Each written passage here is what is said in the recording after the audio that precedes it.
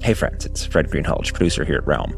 A new episode of Ominous Thrill is ready for your ears. It's Advice After Dark. Late night radio host Belladonna delivers extreme advice to the delight and horror of her audience until a creepy listener forces her to confront the brutal consequences of her show. Here's a preview. Welcome to my live stream, Bella. Say hello to everyone. What do you want? Click the link. Watch along. I'm not clicking links from psychos. You put that trash on the radio every night and I'm the psycho. You sound like you need help. I'm not one of your fake callers. My show is very, very real.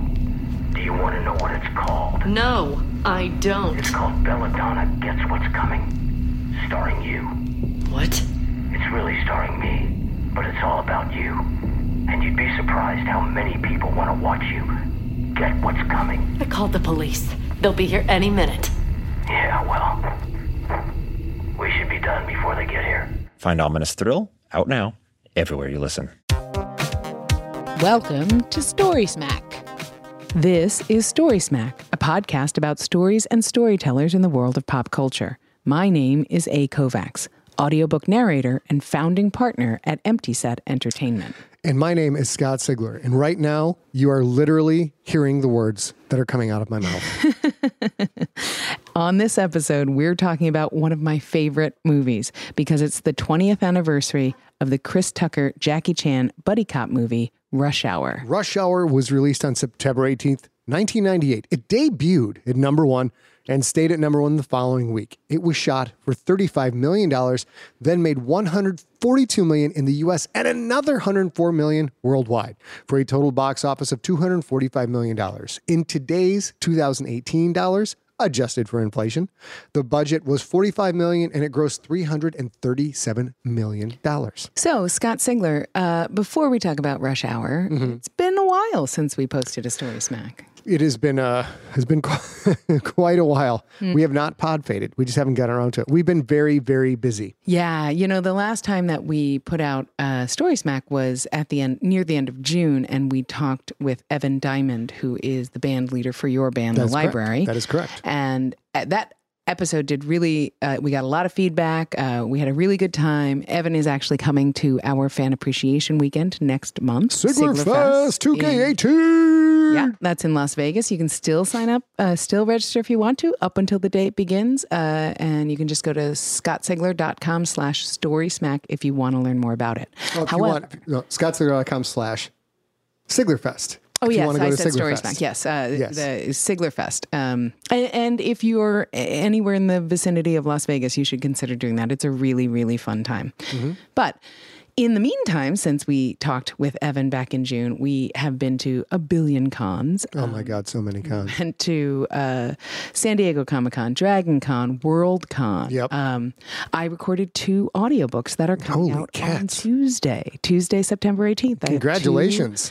Audiobooks by the author Casey Alexander. And I recorded the audio for Penguin Random House, and it'll be out on Tuesday. You were all fancy pants. You're up in September 18th. LA to do that, right? Yeah, I went to Penguin Random House Audio in Woodland Hills in LA, and I spent a couple of weeks there. And then a couple of pickup days there doing that. It was a really interesting experience, especially because my first not empty set recording experience ended up being in exactly the same studio where you recorded Ancestor. That's right.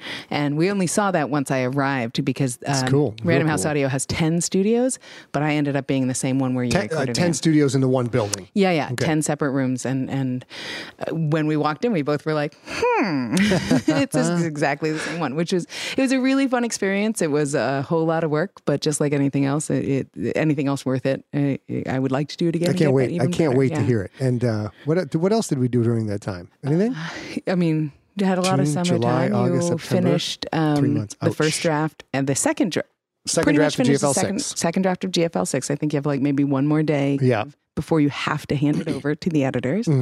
And you finished the first draft of Mount Fitzroy in that time as well. Yes, and 3 short stories. It's been a busy time. So if you guys are audiobook listeners, if you listen on Audible or any other audiobook type places and you listen to Casey Alexander's books that A recorded, make sure in the reviews you give the narrator a little sugar so people can see that. So we may not be entirely back on track with Story Smack, but at least at least we've got this, episode A. We've got this, and they can't take it away from us. Rush Hour is fun to come back to because it was a major blockbuster. It's really a game changer in a couple different ways. Yeah. And, in addition to being absolute financial success, the entire series was. There are 3 of these movies. They were all profitable. And in addition to just having been sort of fun, popcorny summertime movies that totally worked, they also were blockbusters with 2 minority leads, Chris Tucker and Jackie Chan. Yep. Chris Tucker came on scene, stole the show in the Ice Cube movie Friday. He was Smokey, and then really stole the show in The Fifth Element with Bruce Willis. It was just an amazing, crazy performance in that. That was all before he became the leading man and blew up the box office in Rush Hour. In case you don't know, Chris Tucker is black. Yes. Chris Tucker is black. And Jackie Chan, of course, was already a worldwide star coming out of Hong Kong in martial arts films. He was born in Hong Kong, where he made most of his movies up until the point where he made Rush Hour. He had made a few in the U.S., including Police Story, Rumble in the Bronx. Which is awesome. As is Rumble in the Bronx. And he had roles in the cult and he had a role in the cult classic Cannonball Run with Burt Reynolds. Well, yes. Ladies and gentlemen, a moment of silence for the late, great Burt Reynolds, who passed away earlier this month. Cheers. Clink. Burt, you definitely were the hotness. He was the best. He was the best. So, back to Rush Hour. We're going to talk about the movie itself, not about politics. But you are right about the significance of the minority leads in that, at least in the U.S. market. Right now, we have a big push for diversity in film coming from a lot of different areas in our communities to get more people of color on camera, to get more women behind the camera, people of color behind the camera, etc. How do you think this movie contributed to that cause at all? Or is it just kind of, some kind of, people don't even think about it. All the craziness over Black Panther, for example, or Wonder Woman, and you never hear Rush Hour come up in that conversation. Well, I mean, I think that part of the reason for that is this gestalt is happening real time now. Like there's quite a lot of scrutiny, not just in the entertainment industry, but at large. That's happening sort of here and now. And Rush Hour, of course, is 20 years old. But I do actually think that it's significant and that it matters. And a big reason why is, I say this all the time on this cast and others, that representation just matters. And not just, oh, hey, there's a black man on the screen. Because we had tons and tons and tons of movies, and we still have tons of movies, where it's set in LA like this one is, and all the bad guys are not white people. Right. And this is totally different because Jackie Chan and Chris Tucker both are minorities, of course, we just discussed, and they are in complex roles, and that's important too. And I also think it's very, very important. It's so much easier if you're trying to learn something new and you're trying to integrate something new, comedy is a lot easier than drama, right? Like this Rush Hour where they're saving the girl, and each character, Jackie Chan's character and Chris Tucker's character, both have an opportunity to be the court jester, to be the real hero, to be human, to be funny, to be sad. Each of those parts are internally consistent as diverse human beings. And I think that's the start of it. So, comedy never gets its due, ever, ever, ever. The Academy doesn't nearly as often as it should award really fantastic roles that were comedies because it's harder to cry, it's harder to do drama, it's harder not to wear makeup, all that stuff. But I don't think it's any less deserving of having broken boundaries and broken records and just given people a chance to see that anybody can be a hero. And in both this case and in Black Panther's case, the bottom line is they were great movies. For all the other things coming at like, hey, you need to go watch this movie because of X, the bottom line is you need to go watch this movie because it's a freaking fantastic film. And it's important to note that there are probably a lot of people listening to this podcast who've never even seen Rush Hour because they were too young, and it came out 20 years before Black Panther. Right. And, there's also this, that there's other movies where around the same era, sort of late 80s, early 90s, very early aughts, that are changing the game, not because they're game changers. And I don't mean to say Black Panther, the people who made Black Panther went out to make a game-changing, life-changing movie. I don't think that was their goal. I think their goal was to make a fair representation of Black Panther as it came through the comics, and also to make a great movie, but mostly to entertain people. Yes. And that it was this bellwether is good, but I don't really think that's what they were doing. And I think that the same thing is true here, and the same thing is true earlier than this with Beverly Hills Cop and Eddie Murphy. Eddie Murphy was so famous when he made Beverly Hills Cop, and that also changed the game because he could do that. He didn't have to fight for status. He didn't have to fight for his paycheck. He didn't have to do any of that, so he could spend all his time fighting to make the best movie. And I think that stands on its own as well. Yes. I think Beverly Hills Cop is really special as well. Still great. Without Beverly Hills Cop, there's no Rush Hour. Those are very similar characters. Well, and I would argue that, I'm sorry to interrupt, but I would argue that without Lethal Weapon, I don't know that we would have a Rush Hour. Without Beverly Hills Cop and Lethal, because that's basically what Rush Hour is. It's sort of a combo between Rush Hour and Lethal Weapon. And we'll close out this very political discussion. And don't forget, the 1998 was a different time. There was no Twitter, there was no YouTube, no social media. Blogs had only just started to make an impact, and like 99% of the people had no idea what those were. So there wasn't a big social media push for diversity in film.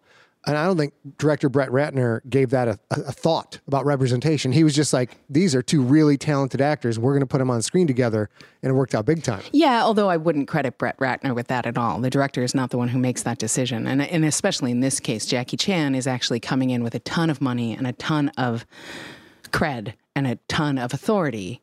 And so he's probably making more of those decisions. But I agree with you. It's a totally different world. Ratner really courted him. He went to South Africa to get on a set for Jackie Chan, trying to go convince him of that. We'll get to some of the notes. We'll get to some of the other people who were considered for these roles. So it was a pretty formulaic story that we had just mentioned, the Lethal Weapon and that kind of thing. Most buddy cop flicks that work are formulaic for a reason because they work. And this worked mostly because of the chemistry between Chan and Tucker. It's a fish out of water story, A. With Chan playing Hong Kong cop Inspector Lee, who is tasked with rescuing the kidnapped daughter of a Chinese diplomat. When the FBI wants nothing to do with Lee, they dump him off on the LAPD, where he's partnered with wisecracking detective James Carter, played by Tucker, who is assigned to help Lee. Although Lee and Carter just can't stand each other, at the beginning, they work together, learn life from each other, and go on to solve the case. In other words, in a world with two cops. Yeah, and I think we should probably talk about. We just watched it again in preparation for Stories Mac, yes. And I will say that I went in like I sometimes we watch we watched Starship Troopers not too long ago for Stories Mac, and I was like, I had seen this movie and I liked this movie, and that's about it. Like I was gunning for Rush Hour because I love this movie, and I think it held up really, really well. Actually, I think so too. I think it didn't want my childhood to be ruined, so to speak. So it starts off with the funny, amazingly choreographed fights that are Chan's trademark. He's made a whole career out of. This is amazing martial arts action. It's well choreographed. He is incredibly good at what he does. He does his own crazy stunts, and it's always lighthearted and fun. So we start right off the bat with that. Like, this is a martial arts film with Jackie Chan. And then it's 6 minutes in, we get introduced to Chris Tucker, who, no surprise for his acting range, enters in loud, obnoxious, and honking his car. Also, though, up until that point, this is a movie with subtitles. This is a movie where they're speaking. Oh, that's right. I forgot about that. In Hong Kong, so they're speaking in subtitles, which I think is really important to sort of foment that fish out of water feeling. And then you get the same thing with Chris Tucker, sort of jive talking in the streets of LA. He encounters Chris Penn, who is a villain, R.I.P. Chris Penn. And is Chris Tucker, is that do you hear the words that are coming out of my mouth guy? And I think that's sort of a bookend to the Hong Kong piece. Yeah, it works. It was a really good encapsulation of this is a prototypical Hong Kong cop, and then this is a prototypical loudmouth renegade wild card LA cop. And at 9 minutes into the movie, we are firmly immersed into the 90s because we have Chris Tucker's character shooting in a moving vehicle at night on a crowded city street, popping off a whole magazine, and a trunk full of C4 explodes. Now, but only after everybody gets out of the car. Everybody gets out of the car. Yeah, because that's important. People get shot, and this is some solid, highly accurate police work, just capping off rounds down a downtown LA street. So I like this, that 9 minutes and 30 seconds into this film, We've already established our two leads, established their personalities, shown they are funny in their own ways, shown they're both badass good guys, and we've established the little girl who will be the big plot point, and we've established Chan's emotional attachment to her. At 9 minutes and 30 seconds in, this is really tight buddy cop screenwriting. We've got all the important pieces we need, and then from there we move on to let's see what these characters' arcs and see how the plot plays out. And I think the movie, I don't know if you have anything, but before 24 minutes or so, but around 24 minutes, we still have exactly that happening. They're sort of having two different experiences. We're meeting the other players as viewers. We're meeting the FBI, we're meeting the girl, we're meeting the villain, but they are still operating in separate orbits, both thinking that they know everything that's about to go on. Jackie Chan's character feels very badly that he is not protecting the girl, and in his culture, there's a respect thing. So he's coming to the United States to help the FBI because that's the respectful thing to do for his boss or whatever. And Chris Tucker is so full of, he's that guy, right? He's so full of himself. He thinks he knows everything. And his chief sets him up because the FBI needs a babysitter, and Chief sells him out like, we have this important assignment at the FBI for you. They totally set him up. As a podcast network, our first priority has always been audio and the stories we're able to share with you. But we also sell merch, and organizing that was made both possible and easy with Shopify. Shopify is the global commerce platform that helps you sell and grow at every stage of your business, from the launch your online shop stage all the way to the did we just hit 1 million orders stage. Whether you're selling scented soap or offering outdoor outfits, Shopify helps you sell everywhere. They have an all-in-one e-commerce platform and in-person POS system, so wherever and whatever you're selling, Shopify's got you covered. With the internet's best converting checkout, 36% better on average compared to other leading commerce platforms, Shopify helps you turn browsers into buyers. Shopify has allowed us to share something tangible with the podcast community we've built here, selling our beanies, sweatshirts, and mugs to fans of our shows without taking up too much time from all the other work we do to bring you even more great content. And it's not just us. Shopify powers 10% of all e-commerce in the US. Shopify is also the global force behind Allbirds, Rothy's, and Brooklinen, and millions of other entrepreneurs of every size across 175 countries. Because businesses that grow with Shopify. Sign up for a $1 per month trial period at shopify.com/realm, all lowercase. Go to shopify.com/REALM now to grow your business, no matter what stage you're in. Shopify.com/realm.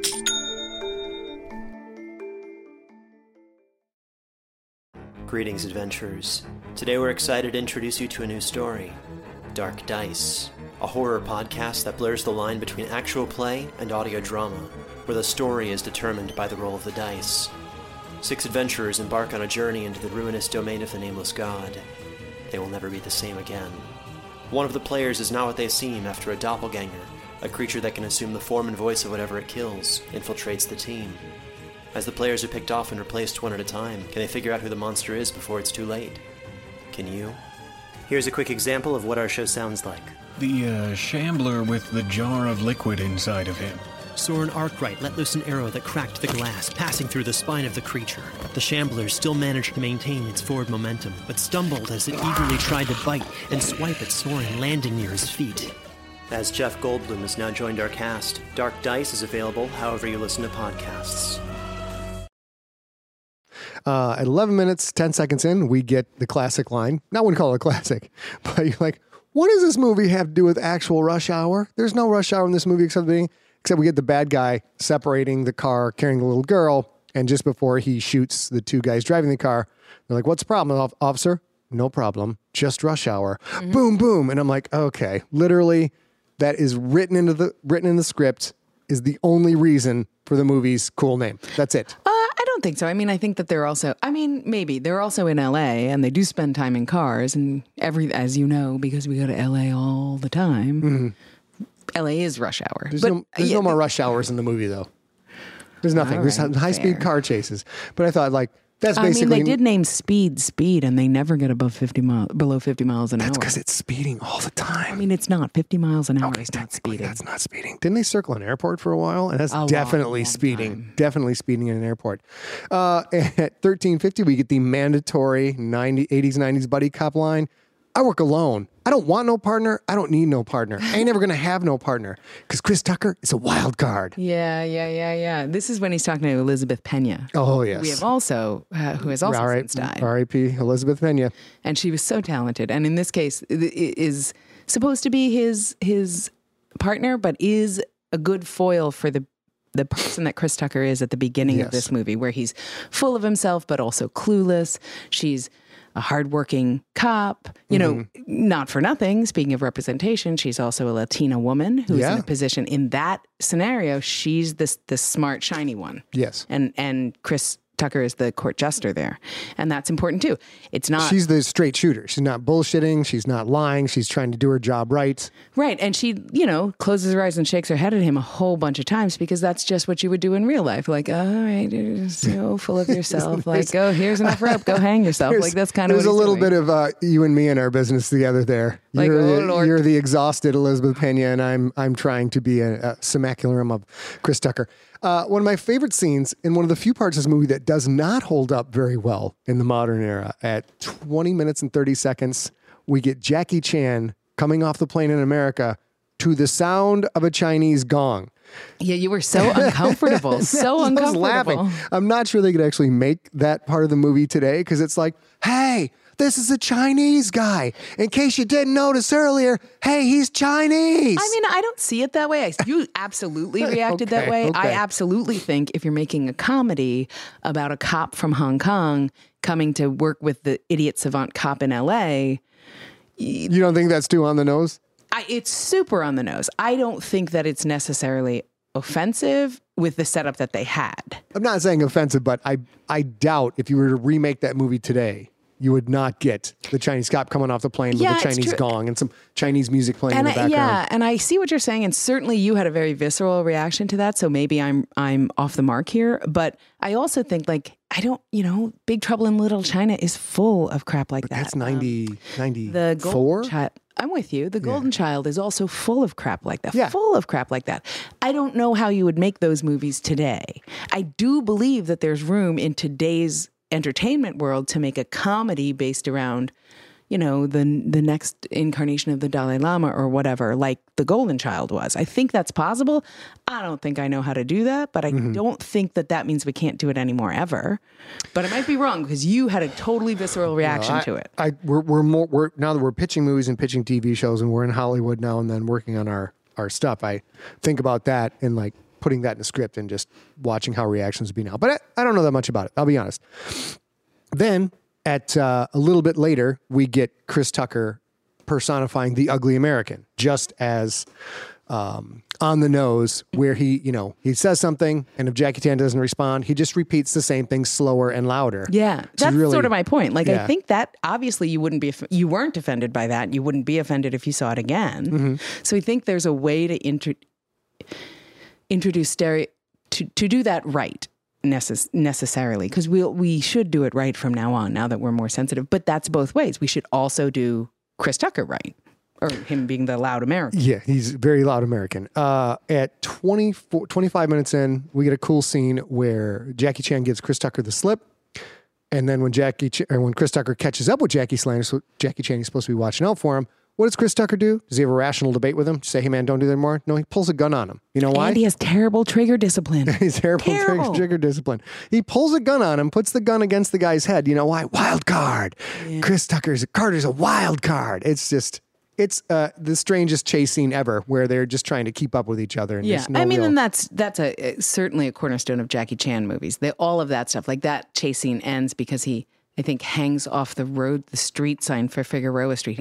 Jackie Chan has gotten on a double-decker open-topped bus, a tourist bus to go around the city.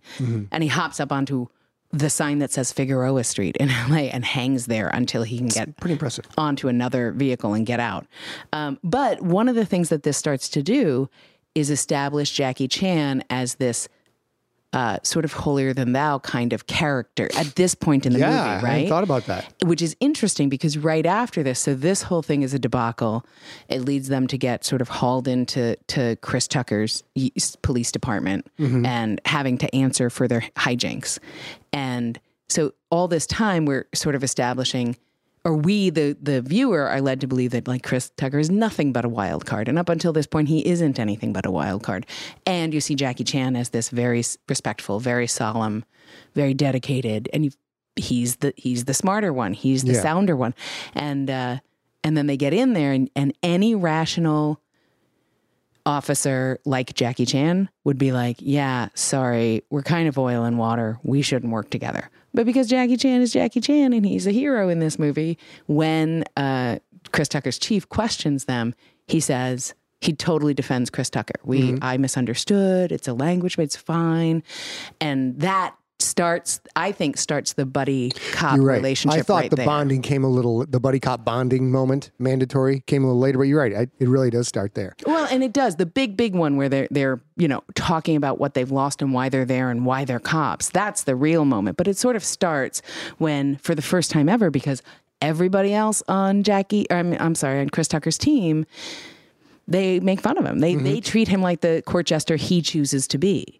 And Jackie Chan sees, this might be a little grandiose for this point in this particular movie, which is still a comedy. But I think Jackie Chan's character sort of sees the cop that Chris Tucker can be, and honors that. And I love that moment because Chris Tucker, who is such a great comedic actor, really has a total surprise on his face, like a moment where he is completely like, what? And then quickly moves back into Chris Tucker and moves on with it. It's very nice. We move into the pool hall fight scene, which I was excited about because I've been lectured about being old forever and ever about this. The fight choreography is fantastic and zero shaky cam. Well, shaky cam didn't exist then. All you crazy kids who think shaky cam's good, just go get Rush Hour and watch the pool hall fight scene and see what it was really about back when I was a kid. Plus, are you saying that this makes you not sound old? No, I'm saying this is when I was a kid, we had real fights with choreography and all kinds of fun. There wasn't a shaky cam. It's exactly true. They'll go back and watch that and they'll be like, does this really take a whole minute? No one in the world could watch this and not be friggin' impressed with all the fighters in that scene. Everybody does a great job. That's not true. I will take that bet. Plus, one of my favorite Chris Tucker lines in the movie, when he goes in to roust out the gentleman in the fabulous, fabulous red suit who owns the pool hall. And he says, the only reason I haven't busted you is because you're my cousin, and busting you would kill Aunt Bootsy. And the guy's like, why you got to bring Aunt Bootsy into this? So good. So good. 43 minutes in, there's yet another giant explosion. And this is really a nonstop action movie. It's pretty much 8 or 9 or 10 high action scenes with a few jokes thrown in between and a couple little sincere lines. That's really what it is. At 51 minutes, we get a break in the case. That one guy, at the beginning, Penn, who was in that scene with Chris Tucker, we thought he was just going to jail. No. It turns out he has inside knowledge that's very beneficial to the case. Who knew? Who knew that would have happened in a buddy cop movie? I know. Now, see, at 52 minutes, I thought that was our first real bonding moment when they're bonding over the song War. And we're having fun with Jackie Chan's inability to pronounce war and the word y'all. Yes. Although there's so many sort of cornerstones or touchstones about buddy cop films, or what I'll say, sort of 80s, 90s genre-ish sort of films that this pays tribute to for sure, in that it's mostly an action movie with a few jokes thrown in. I kind of think that this is a spiritual ancestor to a movie like Transporter. Okay. But this is a comedy and that's a thriller.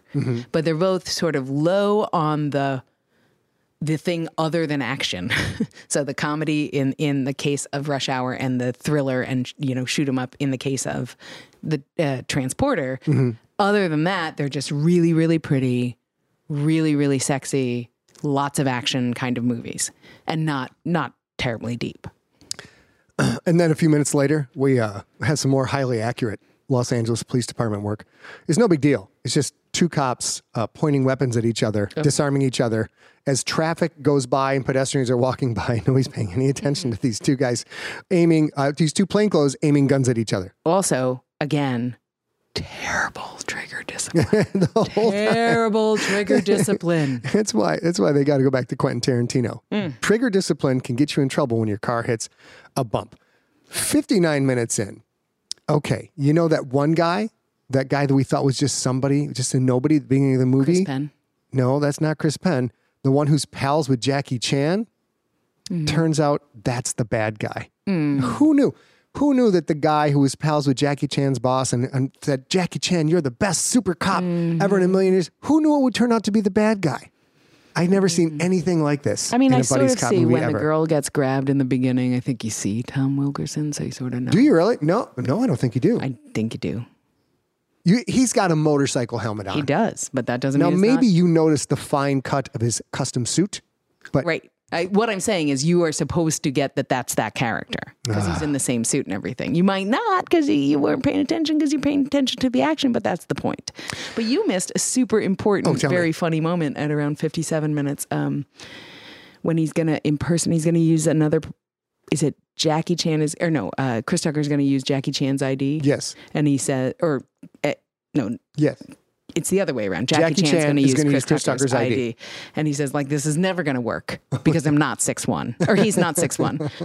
And it takes a half a second, and then it's so much funnier than it should be. But it is really funny that he's like, he's not 6'1". Yeah, that's it. That's why. Because they flash the picture, and it's smiling Chris Tucker with a giant afro and a mustache. Yeah. I'm not 6'1". Yeah. It's really clever writing. At 1 hour and 2 minutes, one of my favorite lines, one of everybody's favorite lines, maybe, which one of y'all kicked me? That's just classic. And now, immediately after that, another fight scene. I wrote down, I lost count of the fight scenes because there's so many fight scenes. And then a little bit later, at 1 hour and 10 minutes, we're getting close to the end of this. Chris Tucker's BSing his way onto a plane where Jackie Chan is. And you remember how much of a debt this movie owes to Beverly Hills Cop? Because it basically is an Eddie Murphy scene from Beverly Hills Cop where the cop just comes in and BS's his way to go wherever he wants. And I don't know if that's an homage or a ripoff, or they're just like, this element works, so they go with it. Yeah, and there's all this, there's a lot of, I've said this a few times on this episode, like the Lethal Weapons and the Beverly Hills Cop and the Miami Vice, even the sort of the 80s, 90s cool buddy cop thing. Adds to this because this is 1998, so it's pre 9/11. So the idea that Chris Tucker could sit down right next to Jackie Chan in first class again doesn't make any sense. But because you have the whole movie sort of with this painted nostalgia, and it wasn't nostalgia then, but it is now, you sort of roll with it. It's fine. Yeah, you just go with it. Okay, now this never happens in a buddy cop movie. You know that one chick, Pena, who was just the partner who was easily discarded, and then it turned out she was on the bomb squad, and you never thought anything would come of that? Holy cats, that totally comes into play at the end of the movie, because her bomb squad ability is what makes her more relevant, and she saves the day. Who knew that was going to happen? And the girl. She saves the damn girl. And I make fun of it only a little bit, because these are stock beats in a buddy cop movie.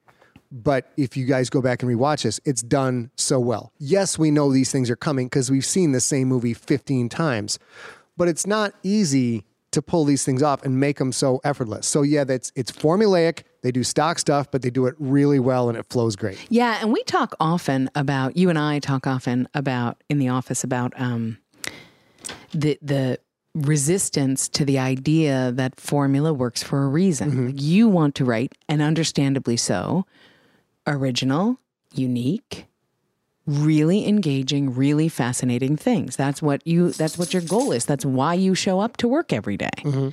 And yet, when you go see a movie, what you want as a viewer absolutely is things you can count on and tropes. You want them in a more interesting, somewhat unique from before way, but you still want them. Yes. And when people write in to us and talk about how big of a fan they are, that they're new to your work and they really love it, they always say you're different in that your scientific accuracy is great and this, that, and the other and all that stuff. And yet they are also responding to Nocturnal, which is a crazy monster cop, It's a buddy cop. Yeah. And it's funny how much we want to believe that we are better than the formula. And yet we all crave the formula. And when we go back, and there's a reason this movie made so much money. That's the other, because people loved it, and it's, who cares if it's formulaic? It does it extremely well, and the guys in it are ridiculously talented. Hey, I have a very important point that I would like to bring up. I want you to know this is serious. All right. Very serious. I want you to be in your zone. Let me make sure I'm sitting. I'm sitting. I tweaked my back earlier this week, so I got to make sure I'm comfortable. When we execute our master villain plot together, and we have defeated all of the good guys, and we have $50 million in a suitcase, let's not use that suitcase to pummel said good guys. Okay? I see. The suitcase will break. Yeah. And our money. Yeah, no. Mm-hmm, mm-hmm. And it just, I've learned a valuable lesson from this movie. And that is here today. When all the money is gone, you learn that greed never wins, eh? Greed never wins. Greed temporarily wins. So we're going to use a burlap sack for our money with the black dollar sign painted on the outside. Okay. Because you can, that's like a soap party. You just hit people with it. It's like a blanket party, right? Party? The blanket party in the military. And they beat guys with the soap and the socks like that. So we can use the bag of money as a weapon, but it won't have a little lock that breaks like Samsonite. And all the money floats down amongst the... hopefully our master plot will take place at an exhibit of Chinese art. Hopefully. Sure. Priceless. Yes. Priceless. So Chinese let's take careful notes on this and make sure that never happens to us. Right. Fair. And then I'd say the last 20 minutes of this movie is just a nonstop sequence. Got great stunts, great choreography, the wonderful gag with Jackie Chan, who has been able to whoop everyone's ass, now getting beat because he's trying to save all of these priceless artifacts from his homeland. These are his heritage. So he's literally trying to hold up vases while he's getting kicked in the ribs. It's a really super nice touch, and it makes it funny. It makes, like most of his action, it humanizes him a little bit, even in the midst of the silly stuff. Right. And it's a kind of a bookend to him being a stoic good guy in the beginning when he defends Chris Tucker and sort of takes the heat that he doesn't deserve to take because these are Chris Tucker's superiors. It's this grounded, moral gentleman that he is underneath the cop, underneath the person from Hong Kong, underneath the one who loves that kid. Like his essential self is this moral good man. Mm-hmm. So also, I'll get to this a little bit at the end, but he's a very patriotic guy for China, communist country, and it's not mocked or ridiculed or marginalized in any way. He's a good cop. He's a good guy. He's very proud of his culture, and they don't belittle that at all. Hong Kong, which was a protectorate at the time, which was a special financial district. So they're quite. They had it had just been turned back over to China. That's in the plot of the movie, right? Right, but it's still a special financial district either way. Yes. So but he's fighting for the artifacts that are 5,000 years old or whatever. For sure. So anyway, I think that kind of brings us to the end of the movie. We don't talk too much about specifics in the movie so that we don't spoil you. I think it was great to watch it again. I think it holds up really well. There are a few things that maybe I would like to see differently, but mostly. You know what else holds up really well? What? Some things you did not know about Rush Hour. Oh, Lord. Like, whoa. Oh, good God. Yeah. What is it good for? Absolutely nothing. So here we go. Here's some things you didn't know. We'll make this very quick. This was the first film to be released in the U.S. in which Jackie Chan spoke his own English language dialogue. Up until Rush Hour, his English parts were dubbed because of his uncertainty in speaking the language. For Rush Hour, though, the director convinced him to speak his own lines for the authenticity of his character. Number 2, Martin Lawrence was the original choice for Carter. Eddie Murphy was offered the role of Carter, turned it down to make Holy Man. Big mistake. Although, if you're Eddie Murphy, you're like, I already made this movie. I made 3 of them. Yeah, and I did really well. Like, that's a huge consideration because, oh my goodness, what if, Yeah, it's just what exactly if Rush Hour the same isn't? But it isn't as good as so it's good. I'm happy that there's 2 different actors in these similar movies. Now, here's a few that came up in my search. I don't know how accurate these are. Will Smith, I'm not sure if he was the right age at the time, but probably could have pulled that off because he's probably about the same age as Chris Tucker, someone in the ballpark. Probably. Dave Chappelle, which I'm not too sure about, but that would have been impressive. And Tupac Shakur. was also heavily considered for the role of Carter. And did he die in 98? I think he might have died before, or I'm not sure. Number 3, Rush Hour is considered by some to be a remake of 1988's Red Heat, which features a similar premise about two detectives from different countries, played in this case by Arnold Schwarzenegger, who played the Russian, and Jim Belushi, who played the American, joining forces to stop an international incident. Also, that may be one of the first movies I ever saw that portrayed a Russian guy as something other than either easily manipulated, like Ivan Drago, or as a straight up bad guy. That was the first time I saw a Russian guy in the movies who was just a good human being doing the best he could to serve his nation. It was really, really fascinating. Number 4, Chris Tucker's line, "Which one of y'all hit me?" comes from That's pretty impressive, I'm not gonna lie. comes from the movie Seven Samurai, 1954, in which a drunk samurai gets hit on the head with a stick and says, "Which one of you hit me?" So I was really bummed when I found that out, because I thought that was like Chris Tucker ad-libbing, and it made it so much cooler to think that he just came up with that. Don't you think a Kurosawa homage it's very cool. is awesome? It's not as cool as watching a stand-up comic like Chris Tucker, who's amazingly talented on stage, coming up with that in the moment of the shoot, and like, oh my God, that's perfect. We got to keep that. But it's still the homage is very cool. Before you move in onto other things I don't know, Tupac Shakur died in 1996. Oh, okay. There you go. Well, could have had Tupac Shakur in this part. That would have been fucking awesome. I think we're on number 5. The exterior shots of the Chinese consulate is also used as the exterior shots for the original Wayne Manor in the 1966 Batman. They should have checked the basement for a Batmobile. I'm just saying. The second to last one, Tucker was paid $20 million for Rush Hour 2. $25 million for Rush Hour 3. That $25 million made him the highest paid actor in Hollywood, which people don't think about when they think of Chris Tucker. But wait, it's more significant than that. The last point, Chris Tucker was the highest paid actor in the 2000s. For the entire decade, he was the number 1 earning actor. In the 90s? In the 2000s. In the 2000s, okay. Yes. So he went, say, from 98 to 2008, because the mass amount of money he made for those two movies carried over pretty well. Interesting. And I will say that the last I heard, there's been lots of talk about a Rush Hour 4. Yes. And then I believe, and it's been years now, 4 or 5 years now. Just waiting on Chris Tucker at this point. Yeah. And Chris Tucker, it seems to be a scheduling thing, which is interesting because I don't know so whatever Chris Tucker is doing that he's this busy, because apparently not about the money, not about the script, because they'll have both of them will have say in the script. So according to Jackie Chan, just recently-ish, a couple of years or so, that it's about finding the right time to do it. And he said, eventually we'll be too old to do this. We should do this probably soon. Yeah. So anyway, I think that's it. That's it. We hope you have enjoyed episode 38 of Story Smack. You can find Scott and I online. Scott is at Scott Sigler on Twitter and Instagram, and his Facebook page is facebook.com/Scott Sigler. I am A Real Girl on Twitter and at a.real.girl on Instagram. You can find us on Facebook at facebook.com/StorySmack, and we would love to see your comments over there. As always, you can find us on iTunes. Search for Scott Sigler Audiobooks and subscribe. You'll get a free unabridged audiobook episode every Sunday, and you'll get, however often we do the Story Smack, you'll get that. We hope you subscribe to Scott Sigler Audiobooks so you can hear more Story Smack goodness in the future. Until next episode, we will talk to you all real soon.